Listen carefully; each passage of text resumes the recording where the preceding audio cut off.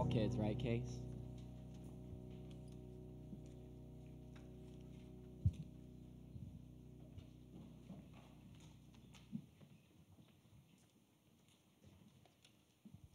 No intro song this time. Good morning, everybody.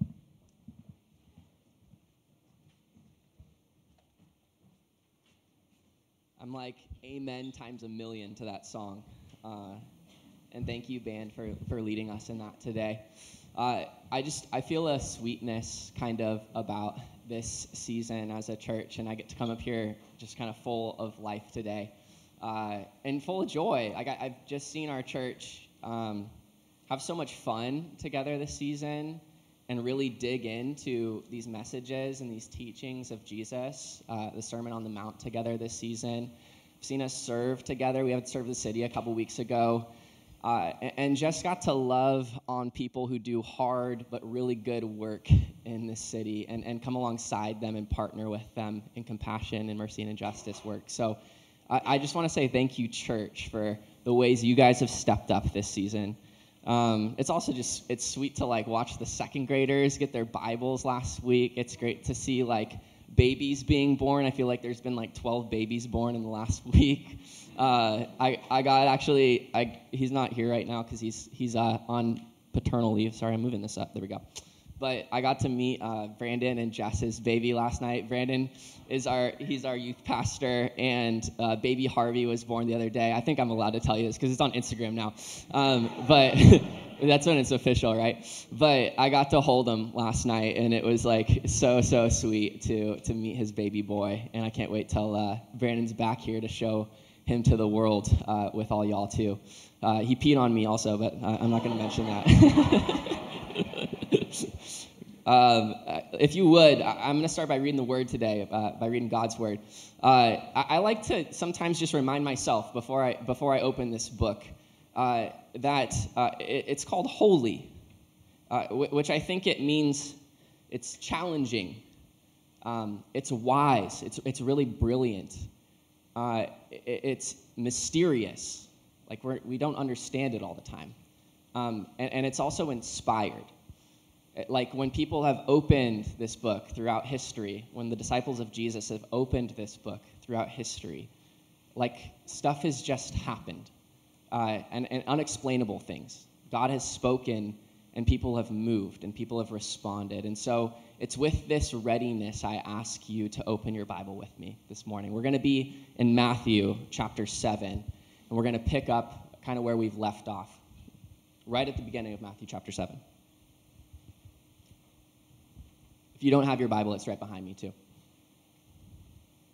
Jesus says this: "Do not judge, so that you may not be judged. For with the judgment you make, you will be judged, and the measure you give will be the measure you get. Why do you see the speck in your neighbor's eye, but do not notice the log in your own eye? Or how can you say to your neighbor, 'Let me take the speck out of your eye,' while the log is still in your own eye? You hypocrite! First take the log out of your own eye, and then you will see clearly to see the speck in your neighbor's eye." Other translations say brother's or sister's eye there.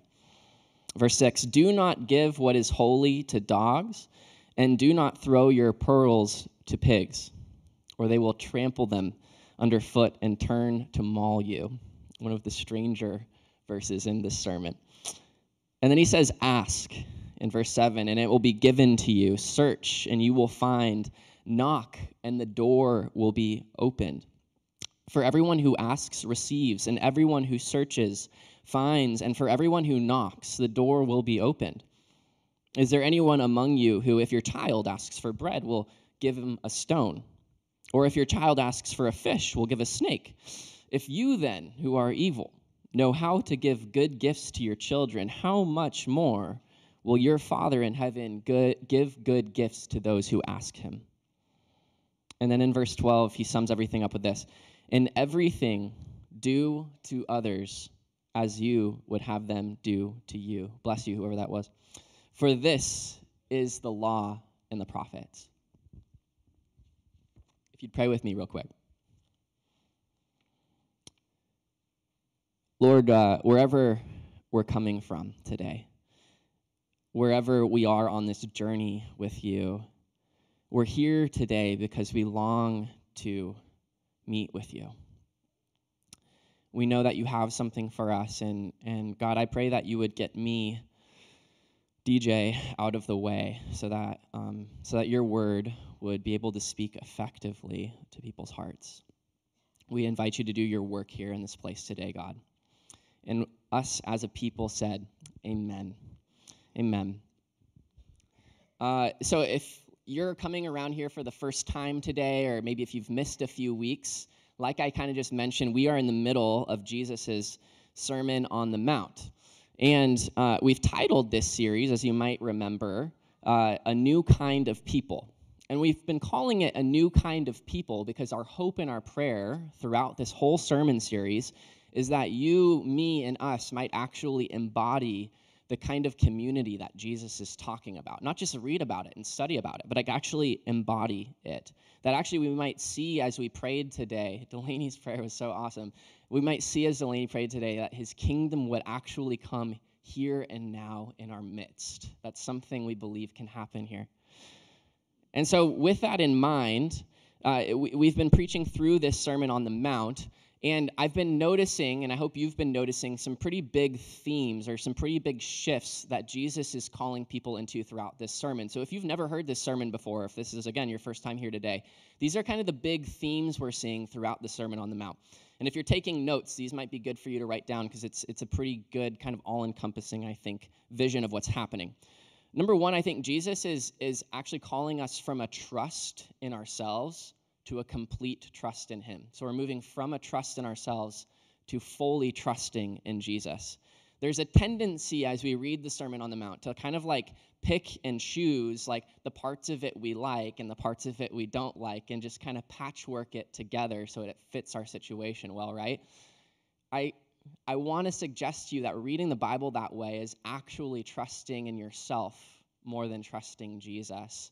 And what trusting Jesus fully means is that we take this whole thing as one and we say, Jesus, I don't get it all the time. It's hard a lot of the time, but I'm going to trust you completely. I'm going to take it as a whole. I'm going to do everything your word says, not just the parts of it I want. So that's the first assumption we're kind of making here, that Jesus knows better than us. 2, we're talking about kind of faith as like an individual knowing to faith as a communal embodiment or to faith as communal practice. And this is big because I think in America, we kind of tend to individualize everything we encounter, right? Especially in faith. And then we also tend to make it very head-based, like very head knowledge. And I think what Jesus is trying to do here is to consider how these passages are more than just a guide to your own personal morality. These are more than just teachings for your own personal morality. They're actually to be practiced in the context of relationships, in the context of community. And finally, I think Jesus is talking about moving from surface level behavior modification, we've talked a lot about that so far in the sermon series, into deep heart change, from surface level behavior modification, choosing, I'm going to change this a little bit about my life, to a deeper heart change. That's what he wants for us. We've seen over and over and over again that Jesus' teachings are ultimately about cultivating and protecting your heart.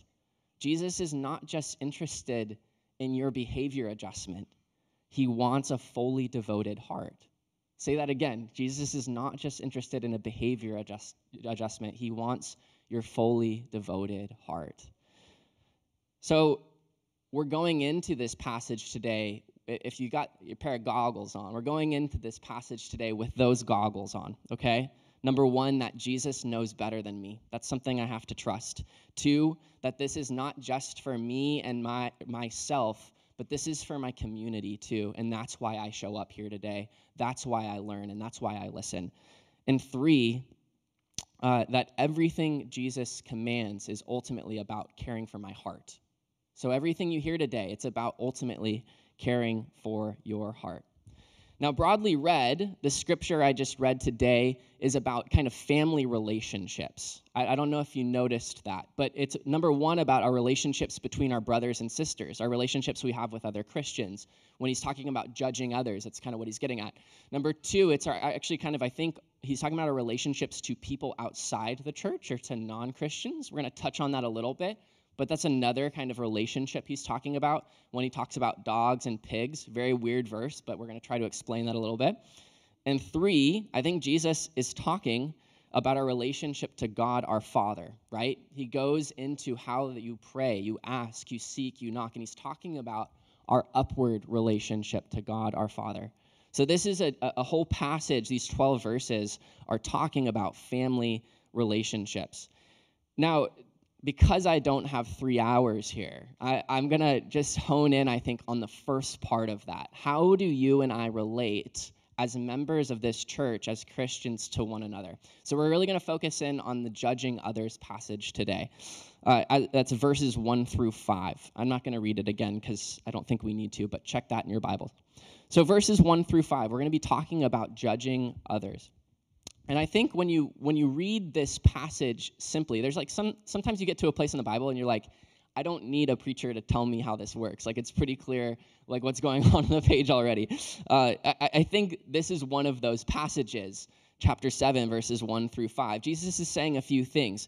He's saying as a follower of Jesus, don't judge. Like straight up, he's just saying don't judge. He's saying that the way you evaluate others is the way you're going to be evaluated. So what you put out there is what you're going to get back. And then I think he's also saying that we can only start to evaluate somebody, I'm sure you caught this, after we have done a whole lot of our own self-work to look at what our own much bigger faults are, right? A surface level, just a simple reading of the passage is going to give you that. And sometimes as a communicator, you go into kind of a passage of the Bible and you frame actually the structure of your teaching around like what questions you're left asking, right? I'm sure some of us are left asking some questions after reading this passage today, and I always love a little bit of talk back. I try to talk back whenever somebody's up here other than me, but I'm wondering what questions for you guys are you left asking having read this passage? Shout them out if you want to, if you dare. What's the deeper question going on for you?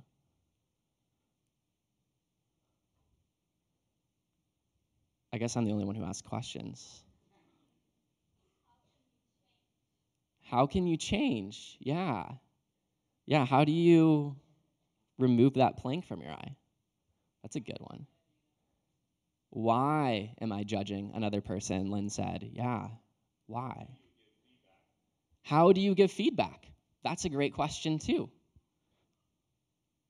I feel like you guys just kind of named mine. My 3 questions I'm going to go after today are what is judging exactly, and how is judging different from correction? So that's going to get at how we give feedback. Number 2, why is judging such a big deal to Jesus? He seems to be making a very big deal of it here, and the question is why that is. Why is judgment destructive? And 3, how do we change? How do I actually remove the plank from my eye?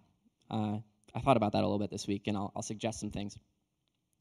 So if you're taking notes, super simple. 3 questions we're going after today. Number 1, what is judging? In figuring out what judgment really is or what Jesus could mean by judging, it's helpful, I think, to go back to the people he's talking to, right? Jesus is surely like he's preaching on a mount. He's up on a mountain, although we would call it more of a hill, I think. And we have to remember who he's talking to. He's probably talking in this sermon to thousands of Jewish people. But then in this sermon, he's really honing in on like a select group of them, right? He's honing in on the religious teachers of the law, who we might call the Pharisees, right? And this specific group, you might remember from past sermons, is doing some things that Jesus isn't very happy with. They're using God's law formulaically to determine what is and what isn't allowed by God's people, right? But then in turn, they're getting so tit for tat about it that in turn they're actually permitting behaviors by God's people that really aren't in alignment with God's heart. We've talked about this, right? lustful intent towards another person's wife, for instance, or hoarding your wealth for yourself, for instance, or being angry with someone and hurling insults at them. The Pharisees, the teachers of God's law, are permitting this behavior because they're reading the law so religiously, so tit for tat. And then what's going on is that these teachers of the law have the audacity to turn around and to tell all the people, how dare you do that? How dare you do that? And they're playing this game of religious duck, duck, goose, basically, where they're going around tapping each person saying, sinner, sinner, sinner. And so Jesus is getting at, as he's talking to this audience, what Jesus is getting at, I think, is like a fault-finding mentality that so many of these people have adopted, right? That so many teachers of the religious law have adopted. It's a whole mentality that Jesus is talking about, a readiness or an eagerness even to find the shortcomings of others. John Stott, who's a great kind of biblical scholar, he calls this censoriousness. Everybody say censoriousness. That's a fun one if you've got a lisp. Censoriousness. Censoriousness, but it's basically getting at this. It's a whole fault-finding lens that we live in, right? That's what they're operating in. In defining judgment, I'm just going to spit some definers for you of what judgment is if you're taking notes. But I went to a teaching this week by Pastor Bethany Allen. She's a pastor up in Portland, and I thought she defined a lot of this well. She says judging is when you call out perceived evil or wrongdoing in another person without loving them. It's when you draw attention to someone else's faults just to draw attention to them, and then you come to a conclusion about who that person is based on those faults. Judging is rooted in selfish and self-righteous behavior. Why do we judge? Why did the religious leaders judge? Because oftentimes when we judge other people, and it's an attempt to feel better about ourselves, right? So judgment is rooted in selfishness and self-righteousness. And I think an even better litmus test of whether or not we're judging someone is paying attention to how it's making the other person feel, right? I think everybody knows here to some degree or another what it feels like to be judged. Think about that for a second. Have you been judged before? And what does that feel like? I think most of the time what judgment produces, or what judging someone produces in the other person, is a feeling of shame. You can't get away from that, right? What happens, I think, is people feel like they are trapped in someone else's opinions. You've probably felt this yourself. And actually, for this reason, shame actually isn't a very effective way to change someone. For this reason, when we judge someone, it's a very poor way to try and change their behavior. It's like the last thing you want to do when you feel judged, right? And so there's this feeling of not just you did a bad thing, and that wasn't right. We actually get this feeling of you are bad. You did a bad thing and you are bad. So that's what shame causes us to feel. I have a friend who has stood on trial before a judge a couple of times. And I asked him this week what it's like to be sentenced by a judge. To be sentenced by a judge. And I thought this was really telling. He said, it feels like you're powerless. When a judge speaks a sentence over you, you feel powerless. And I think that's what judging produces in another person when we judge them. And so Jesus says, don't judge. Pretty simple. So if that's judgment, it's worth asking what correction is, right? What is correction? How is that different than judgment? I think this is worth asking because on one hand, we have, I think, a history within churchy culture of heavy judgment, of being too heavy on the judgment. But then in a lot of the world we live in now, and a lot of the waters we swim in, there's this general attitude of don't judge me, bro, right? Like, just don't judge me. And a lot of the world we live in is so averse to any sort of feedback whatsoever because it's taken as judgment. A lot of people, when you heard this verse today, Matthew 7:1, you didn't hear, don't judge so that you won't judge others. What you heard was, if you don't judge me, I won't judge you, right? There's this attitude, I think, today of let's just stay away from offering any feedback whatsoever, because oftentimes offering somebody input is taken as a threat to their very identity. And that's just what we're living in. So it's worth asking how correction might be different, because what I don't see happening in this passage is Jesus just saying, don't make any critical comments or don't give any input at all. Jesus isn't saying that. I think Jesus leaves room for correction, so we need to figure out what correction actually means, right? Now, before I go anywhere, I want to say this, because this kind of came to mind as I was writing this week. It's kind of a caveat. I think that we, like meaning us Christians in God's family, in the church, I think that we sometimes have a problem with telling other people who are not Christians what they should or should not be doing. I get the heart behind that, but I'm really kind of tired of watching us tell people how to live who haven't actually given Jesus authority in their lives.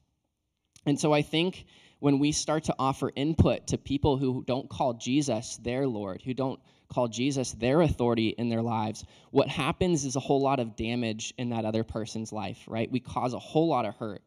And then usually, too, what happens is we waste a lot of time and energy as Christians trying to make people change who don't value Jesus' teachings in the same ways we do. And I think that's kind of what Jesus is getting at, actually, to skip ahead a little bit in verse 6, when he's saying, don't throw pearls to pigs and to dogs. He's not trying to call non-believers pigs and dogs necessarily. What he's saying, I think, is stop trying to throw these teachings of Jesus that you love and treasure in your life to people who don't know Jesus and who don't know how to value these things.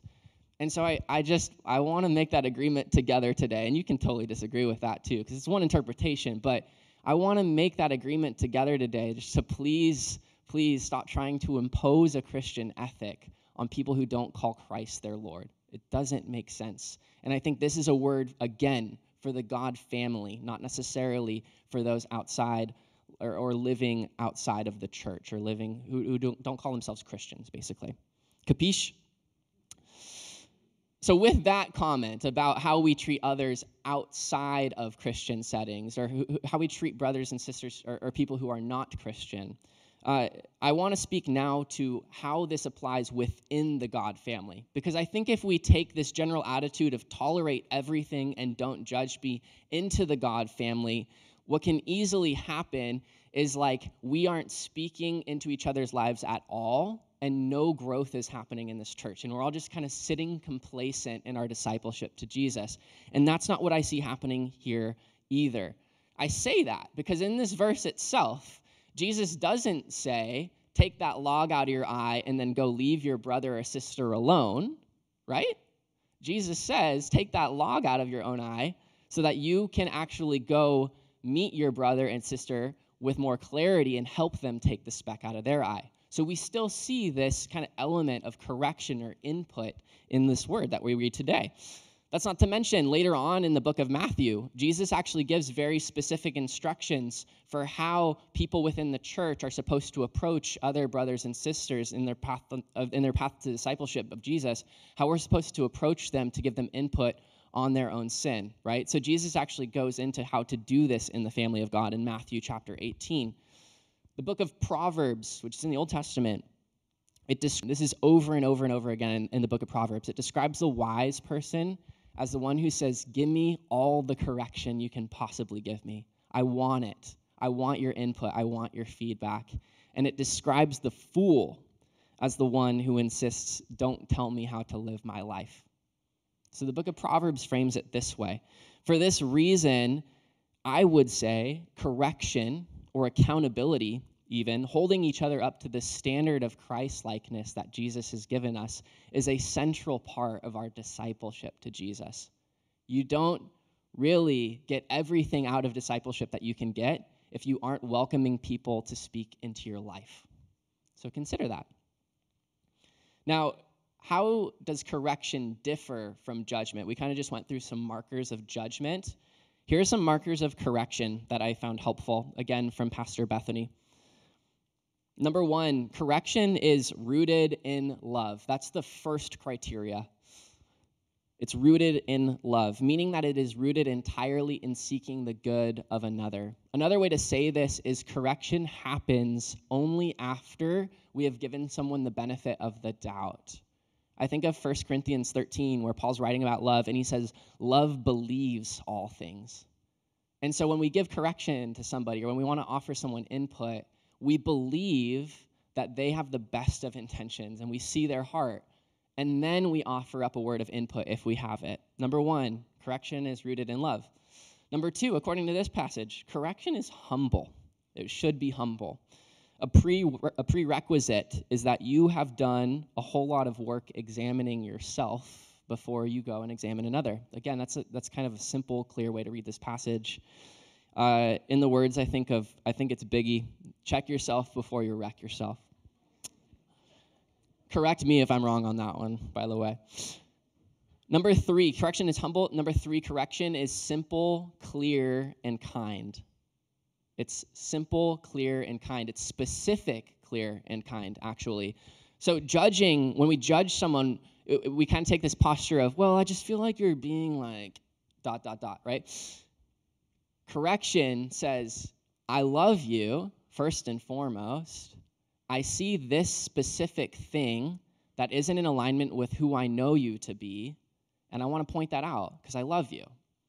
And so it's sandwiched in love, right? At Ocean Hills, we call this the poop sandwich when we offer each other feedback on staff. But it's this idea that we like love. We totally make sure we let someone know you're loved, and then we offer them some areas to grow, and then we remind them again that we're loved. So the next time you offer feedback, consider the poop sandwich. And finally, correction happens, and I hear this. Correction happens, I think, within a relationship.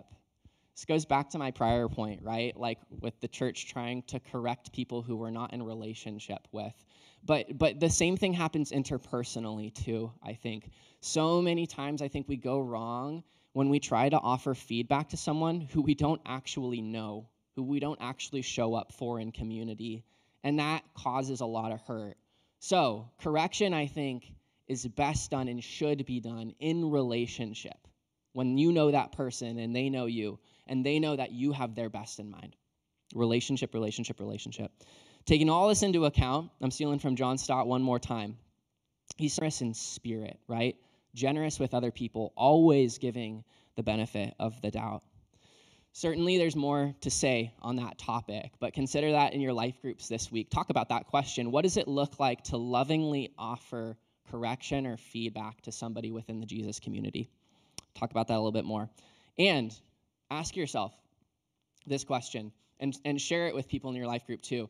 Ask yourself this question: who have I given permission to speak into my life?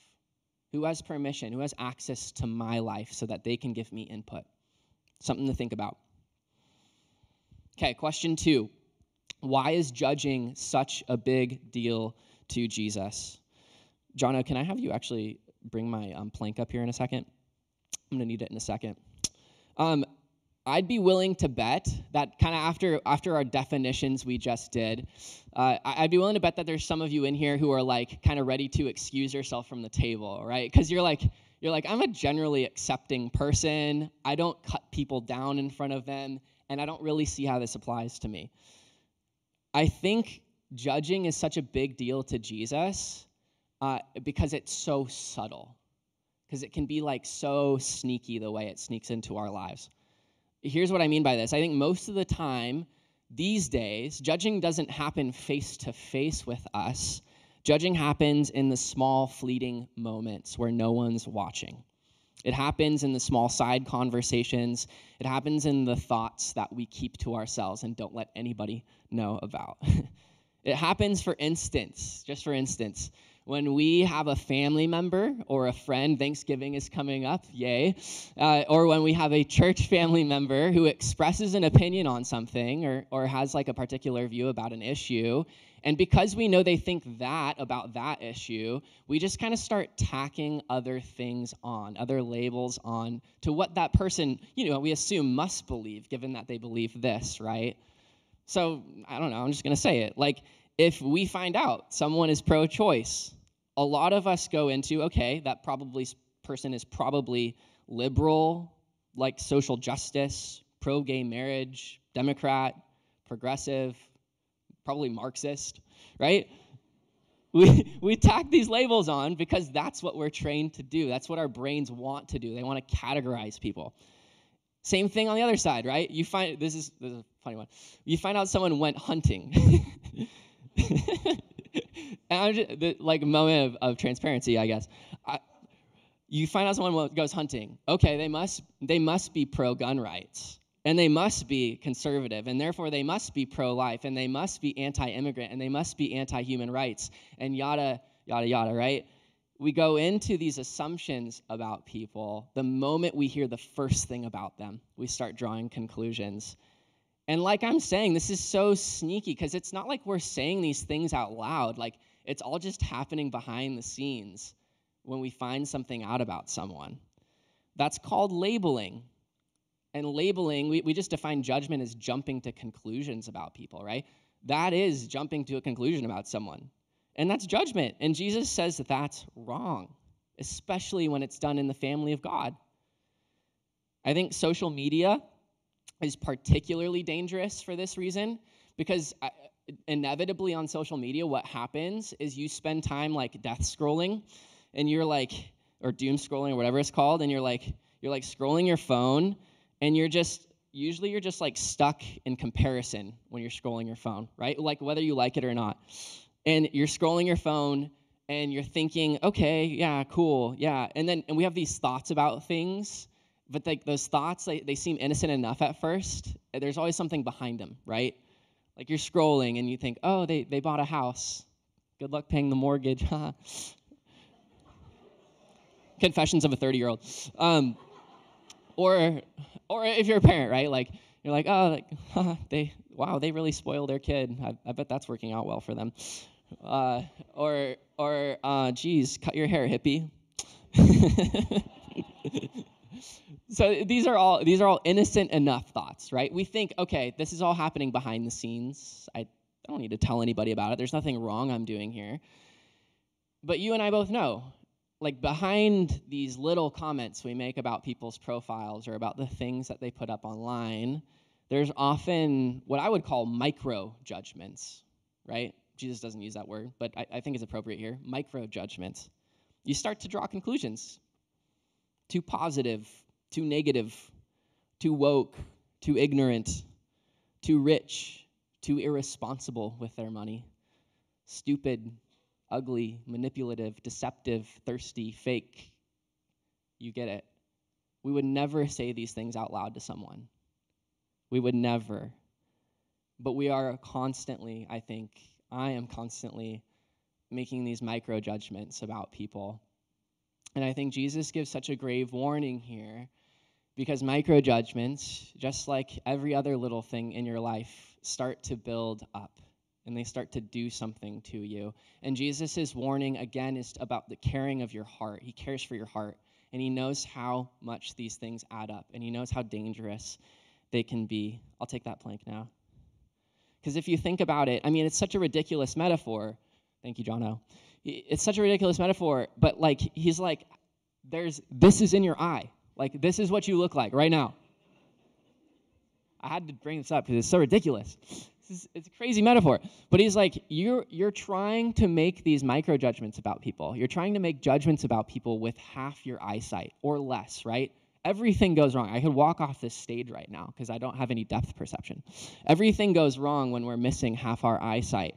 And he's saying, like, when you're making judgments about people, you're trapping them in conclusion, you're drawing conclusions about them. You're distancing yourself from them. You're putting them in categories and boxes. When we do this, what happens is we're living with half our eyesight, and he warns us about it because we start to inflict damage when we only have half our eyesight. These days, we don't really talk to each other when we find out we have a difference between each other. What happens is we draw that conclusion about someone, and we just get farther and farther and farther away from them.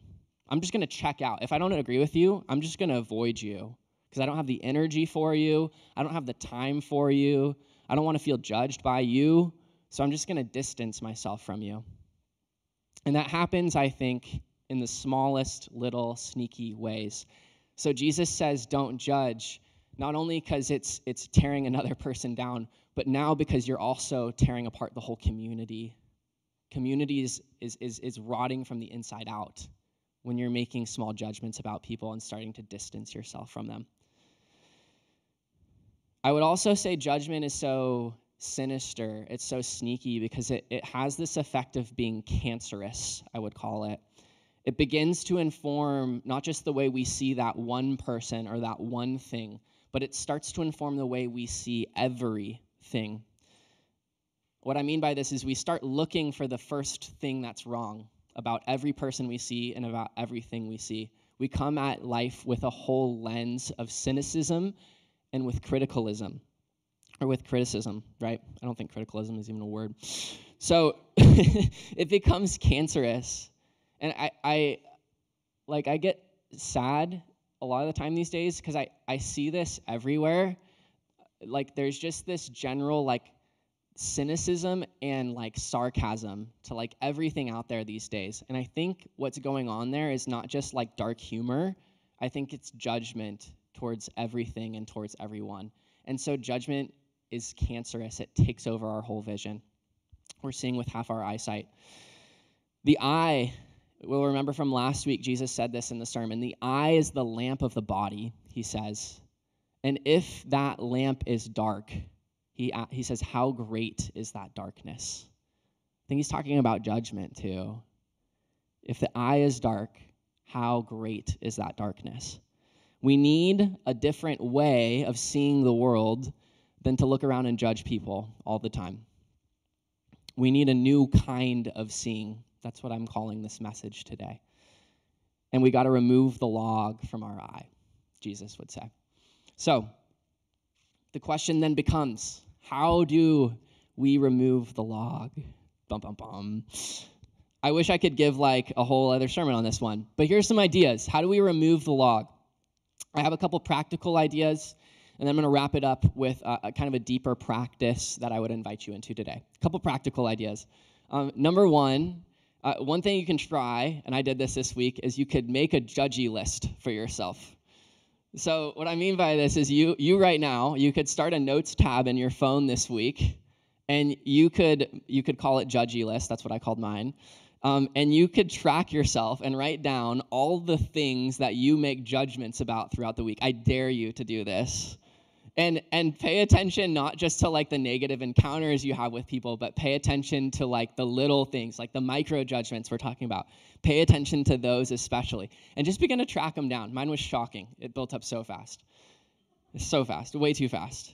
And I would just do this to like get an idea of where you're at, first of all, right? I think you're probably judging way more than you would think so. I'm not going to show you my list today. No, I've been transparent enough. The ladder of integrity is another technique that I want to give you this week. I don't have time to present it today on the screen or something like that, but the ladder of integrity is a tool we use in our emotionally healthy relationships coursework, which I think we'll probably do next season. And the ladder of integrity is this tool that's meant to stop us when we are kind of in a place of judginess towards someone or we're feeling super critical about someone. It's meant to stop us, and it's meant to get us to ask ourselves, what's really at the heart of the matter here? Like, what's really going on? Because oftentimes there's something much deeper than just something wrong with that person, right? This is a tool that helps you locate what you might feel critical about. Like, when it helps you stop when you feel critical, and it helps you locate how that thing might be violating a core value inside of you. Like, get down deep to that level so that you can communicate it more effectively to a person you might need to communicate it with.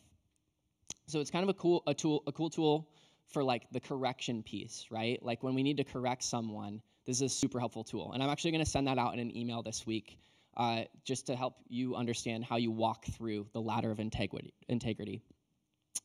And then finally, this is less of a technique and more of, like we were talking about, kind of an embodied practice that you might want to try the next time you find yourself feeling judgy towards someone. I think to get the log out of our own eye, a lot of the time that starts to happen when we can just get super honest with ourselves. To get the log out of your own eye, I think you've got to get super honest with yourself. Psychologists tell us that judgment towards others typically arises when we are experiencing one of these three feelings. It comes from emotions. It might not have worked out the way you wanted it to. Maybe even there's like trauma that has happened to you earlier on in your life, and you're still kind of living under that narrative, and you're not who you want to be. So we feel insecure, and then we start to judge. And a second feeling is loneliness. A lot of the times when we feel loneliness, judgment comes from our loneliness. What I mean by this is like it says no one really cares about me. That's what loneliness tells us. And what I mean by this is when we feel lonely, we oftentimes use judgment to bond with other people in negativity about something or someone. So we go to judgment, and we all gather around, and we just start making negative comments about somebody or something. And it's a false form of bonding that we feel that comes from loneliness. And finally, a discontent is another emotion where judgment comes from. It says, I wish this could just be different in my life. Could be a terrible boss. Could be a life stage that you're getting really sick of. It could be someone or something that's not up to your standard. And when we feel discontent, judgment starts to arise out of that too. The truth in all of these, what I'm trying to say in this is a lot of the time judgment does not start with the wrong you see in somebody else. Judgment starts with the wrong you see in yourself. Judgment begins with, I think, to judge not just yourself, but to start judging everyone and everything around you.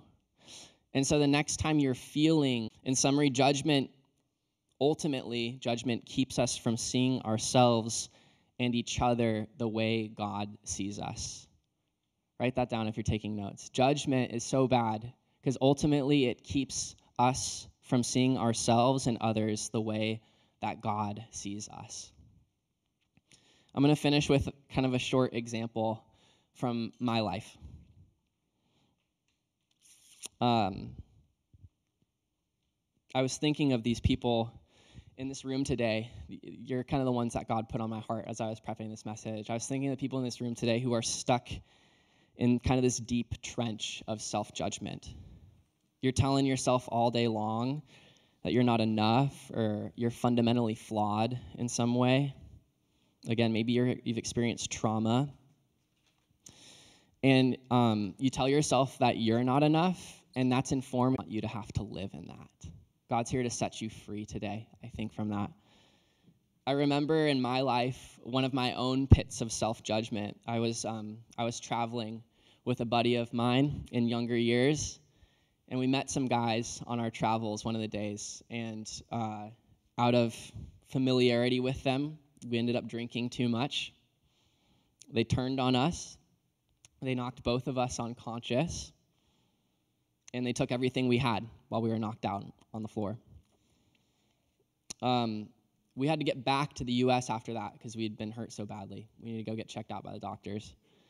And I spent 2 days with my buddy just trying to figure out how to get back to the States, how that was going to work. And I remember those 2 days as being two of the darkest days of my life because I was stuck in judgment. I had the same tape playing over and over and over in my head. It wasn't judgment towards them, it was judgment towards myself. I was thinking stupid, naive, drunkard, terrible friend, ruined the whole trip, wasteful, irresponsible. These were the tapes I was playing over and over in my own head. I got off the plane when we got back home, and I was walking towards the airport terminal, and I'd spent so much time telling myself these things in my own head leading up to this. Again, like a full 2 days, just over and over and again, like repeating these things in my head. I'd spent so much time telling these things that I was convinced I would hear them from both my parents when I saw them at the airport, with ourselves, to ourselves with judgment, that we've become convinced that God thinks of us the same way as we think of ourselves. And I just want to remind you that he doesn't. God does not often think of you the same way you think of yourself. We read it today in that last passage. Jesus' message really is that we have no place to judge because we are not the judge, right? God is the judge. He ultimately has authority of what is and isn't true. And I think oftentimes we spin these tapes in our head. Ourselves does not speak a word of judgment over us. He speaks a word of mercy. He speaks a word of redemption. He speaks a word of love. Jesus is the definitive statement that God sees all of you and says, you are not the sum of your faults. You are not the tape you're playing in your head about yourself. You are wonderfully made. You're beloved. Johnny Cash said, God forgave me, so I figured I should forgive myself. And I want us to do the same thing today. We're about to head into a time of worship, and I think the invitation today is to let God remove that plank from your eye, to let your sight be restored. Some of us, I think, need to confess that we have been living in judgment towards others, and we just need to confess that we've been doing that and to stop that. And we're going to have a prayer team here that you're welcome to just share that in safety with and say, I'm tired of living that way. I'm exhausted by my judgment of other people, and I want to be let go of that. Others of us need to pray for the humility to let other people speak into our lives and give us input. And so maybe that's you today. God, give me some people to invite to speak into my life because I want to grow to be more like Jesus in community. And then finally, like I said, some of us need to just get out of our own heads today. Some of us need to throw down the tapes we've been playing over and over and over again. We need to throw them on the ground and we need to stomp on them and smash them into 1,000 little bits because they don't belong in our heads anymore. There's one voice, truer than all others. He alone gets to say what's true of you, and he's spoken his word over you. You're loved. You're set free. You're the recipient of mercy today. We haven't done this in a while, but as we worship today, I want to invite people just to come fill the front too. This is your space to worship, and sometimes getting out of our head means getting into our body. And so oftentimes taking a kneeling posture, or oftentimes even just standing up front and raising our hands, it helps us get out of our heads and give God his rightful place back. And so it's not an expectation or an obligation, but it's just to say this is your space today too as we worship. And if you need to stay longer, and if you need to linger in worship, this is your space to do that. So come get on your knees. Come do business with God. Come let God speak a new word over you today. Let me pray for us.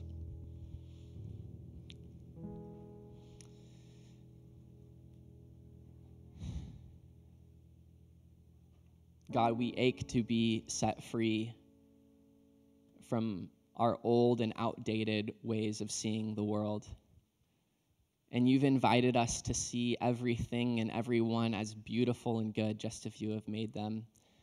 And so, Lord, I pray today that you would empower us to stop the tapes of self-judgment so that we would become a community who is growing more and more like you, Jesus. Come, Holy Spirit, come. We need you to heal our hearts.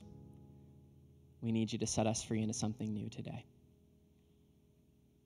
This is your church, and we love you. In Jesus' name, amen. I'm going to invite you to stand with us.